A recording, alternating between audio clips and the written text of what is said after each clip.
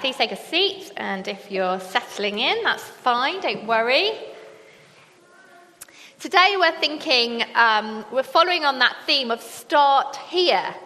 And I thought this morning we'd take that idea of journeys, that the wise men went on a journey to find the newborn king. I wonder for you where you think your faith journey began. Perhaps you feel like you've been on this journey for a really long time. And for others of us, perhaps we just think, well, maybe I'm just dipping my toe in. I'm not even sure I'm on a faith journey. I'm just sort of seeing what might happen. We find the story of the Magi's journey to worship Jesus is full of persistent investigation. When they see the sign, the star in God's creation, they set out on an investigative journey. They begin what we might think of as a faith journey. Faith that they will find someone at the end of it. And along the way of that journey, they ask experts or people that might know a bit more than them to answer their questions until they find what they've been looking for, God in the flesh. And he isn't where they expected him to be. But we are told they were overjoyed. We read about this account in Matthew's Gospel, and it's going to come up on the screens. Here we are. Now, I'm looking for a brave, I think I'm going to say adult, to be our narrator for today. Who's feeling it? Come on. Be brave. Daddy. Yeah, maybe. Come on, guys. Oh, dear. Do I have to choose someone? Excellent. Good idea. Pick Rob. There we go, Emily. Go give that to Rob. Excellent. So Rob is going to be our narrator. I also need let me see. I need a King Herod. So do I have one of them? Let me see. Do I have a Herod? Oh, I don't know what's happened. It's like you've had Christmas or something. Dearie me. Right. Yes, Carl. You're going to make a great Herod. So, Rob, when we get to Herod, I'd like you to dash across. In fact, you could just go sit next to Carl now. Excellent. Now, you're not getting out of it because this half on this side, okay, so even roughly on this side, you are the Magi, okay? You're the Magi. And this side, you are the teachers of the law, okay? So, Magi, teachers of the law, narrator, evil King Herod. Excellent. Right. Narrator, off you go. The Magi visit the Messiah. After Jesus was born in Bethlehem in Judea, during the time of King Herod, Magi from the east came to Jerusalem and asked, Where is the one who has been born King of the Jews? We saw his star when it rose and have come to worship him. When King Herod heard this, he was disturbed, and all Jerusalem with him. When he had called together all the people's chief priests and teachers of the law, he asked them where the Messiah was to be born. In Bethlehem, in Judea, for this is what the prophet has written. But you, Bethlehem, in the land of Judah, are by no means least among the rulers of Judah. For out of you will come a ruler who will shepherd my people. Then Herod called the Magi secretly and found out from them the exact time the star had appeared. He sent them to Bethlehem and said, Go and search carefully for the child. As soon as you find him, report to me, so that I too may go and worship him."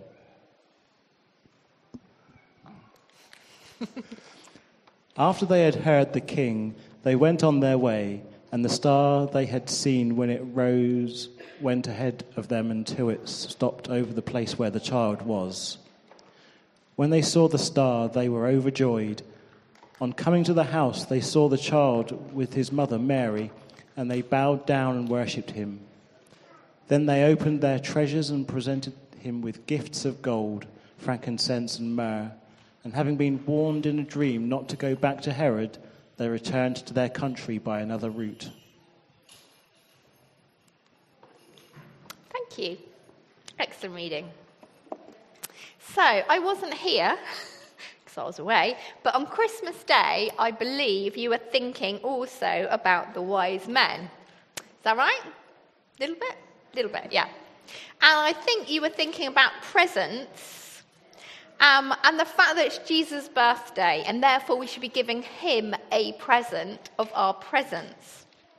The Magi, we read, completed their journey with worship. They bowed down and they worshipped him. They were overjoyed. They were filled with joy as they worshipped. And they presented him with gifts of gold, frankincense, and myrrh. We all know that story. If you ask me about my journey and my time that I came to that place of worship, I'd probably say university was my time where I came to a place where I wanted and desired and was overjoyed to worship. It was in that moment that I had an experience of being in his presence. Just like the wise men came to Jesus and were in his presence and were overjoyed, I can really identify with that. It was that moment that I offered my gift to Jesus. I said, "Jesus, you've had a bit of me in the past. Now you get it all." But my journey, like the Magi, was full of signs, full of moments where I had an inkling that there was something more, even down to the fact that my mum once, this sounds absolutely crazy, invited a faith healer to come and heal her horse. And even in that moment, God was speaking to me physically as she was in the room, and I thought, I really am uncomfortable, and I felt physically sick. And even that, I'd say, is part of the signs that tied me in to find the true faith healer, Jesus himself. I wonder about you, what signs have led you to God? And what signs continue to lead you to him? What are the signs that confirm to you, yeah, God is real, God is who he says he is? Are there those things that you can identify with? What helps you to see those signs, and what do you pursue? Before we have that moment of worship, we all see some signs. We do. Like the wise man looking, we can see them too. And sometimes we look for them, we're investigative types, and sometimes we just sort of stumble upon them. We have a moment where we think, whoa, I think that was God.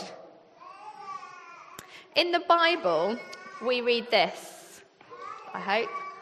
It says in Romans 1, verse 20, "For since the creation of the world, God's invisible qualities, his eternal power and divine nature have been clearly seen, being understood from what has been made, so that people are without excuse."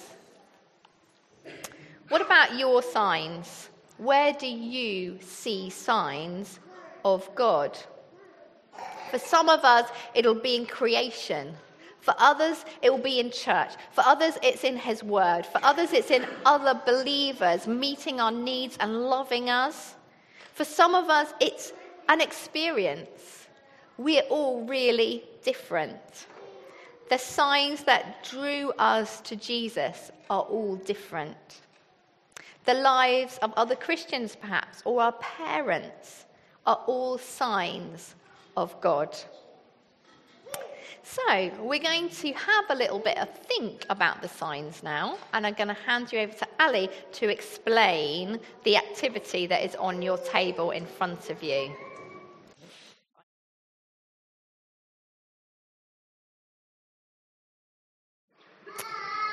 Okay. So we've seen that we see signs of God differently in different ways. And what one person sees as a sign, another person might not. But when did our journeys begin? Was it when we acknowledged Jesus and we worshipped him like the wise man? Was it when we saw those first signs and maybe started to investigate? Or was it long before that?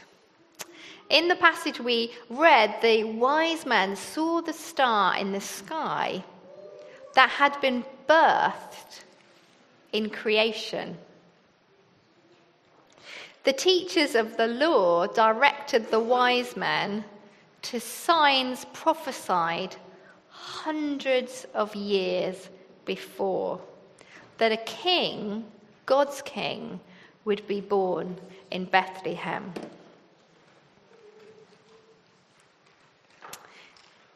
In Ephesians, we see that it says, God chose us in him, that is Jesus, before the creation of the world. It's confusing, but perhaps mind-blowing to think that our journey started before we started to worship. That our journey started before we saw those signs. But also that our journey started before creation itself. In Genesis, we read, in the beginning, God created the heavens and the earth. The earth was formless and empty. Darkness was over the surface of the deep. And the Spirit of God was hovering over the waters. And God spoke. And at that moment that God spoke, the plan was put into action, formalized and finalized, a plan to create people whom God would love. And he did it in the full knowledge of what was to come. As he laid the foundations of the world, he laid in place signs for us, signs for the Magi, signs for the prophets, signs for the people that would lead us to him. And it started when God spoke. I wonder if you've ever chosen to create something knowing the risk involved. I guess a really simple example would be cooking a meal for others, perhaps on Christmas Day, and not knowing how people will react.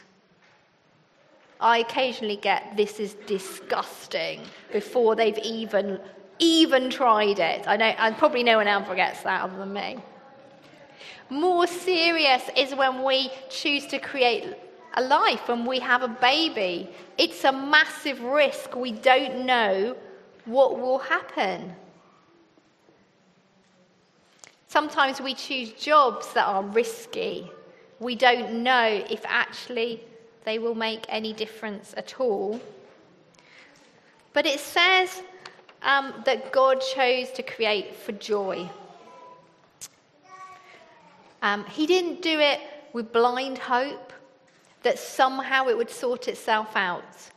He did it with a very clear plan in place.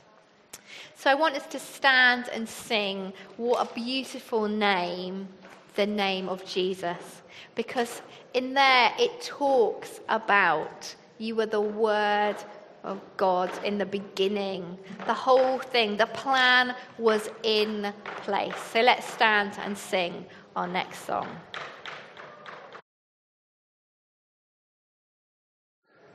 Well done. I'm enjoying the embracing of the Lego making. There was some serious reluctance at first, just some staring at Lego. They're tough questions, aren't they? They're questions to make you think. When we look at our own creations and we think, if I knew it would cause pain, would I create it? I honestly have to say I wouldn't. But I guess that's because I don't know everything. I don't have foreknowledge. I don't stand at the beginning of my creation seeing it all played out before me and knowing that somehow it's worth it. There's something we don't know because we are not God. We've seen this morning that our journeys start before we worship. They start before we see signs, which we see every day. We see that they're embedded in every part of creation. And we see that it starts when God spoke into being. Despite the pain, suffering, God chose to create and in himself entered into pain and suffering with us for the joy before him. In Jeremiah, we're told, "You will seek me and find me when you seek me with all of your heart." We cannot fail to find him because he has placed the signs ahead of us. The desire in our hearts, the signs in creation, in the fabric of everything woven together is God's love and peace and redemption. So just before we finish and we pray, we're going to attempt a quiet moment. And that doesn't mean, let's be realistic, it doesn't mean that our children down here are going to be quiet. But for us, let's try and just quieten ourselves for a moment. Maybe close your eyes and just pause for a moment to think of your journey. Our journeys are complicated. Like the book Pilgrim's Progress, we have setbacks, struggles, times of joy, times when we feel utterly lost.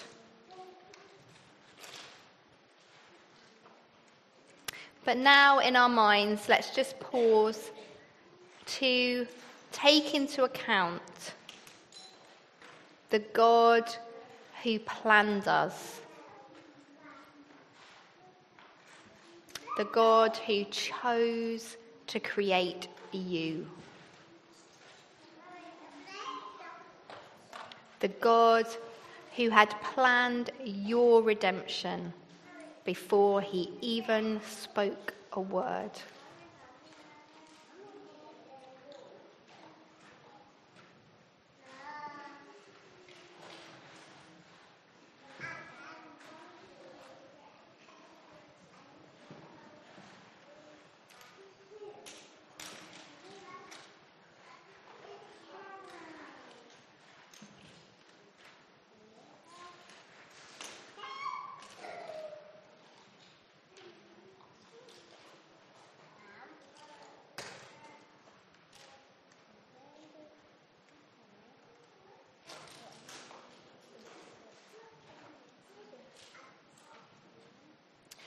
Lord Jesus, as a shining star once guided the Magi to your birthplace, we thank you that you have provided signs for all of us to see you, the invisible God. We thank you that before you created, you planned for us. You planned to step down, to give up your throne. You placed the stars in the sky and so many other signs to point to you. And Father, we pray for ourselves and others still desiring to see more of you, to encounter you for the first time, or just to encounter you again. Lord, you promise that when we seek you, we will find you. So give us and others this coming year of 2020 the desire to seek and find you. And we commit this morning to you and all that you have said and spoken, all that we have sung and thought, to you, Lord, in Jesus' name. Amen.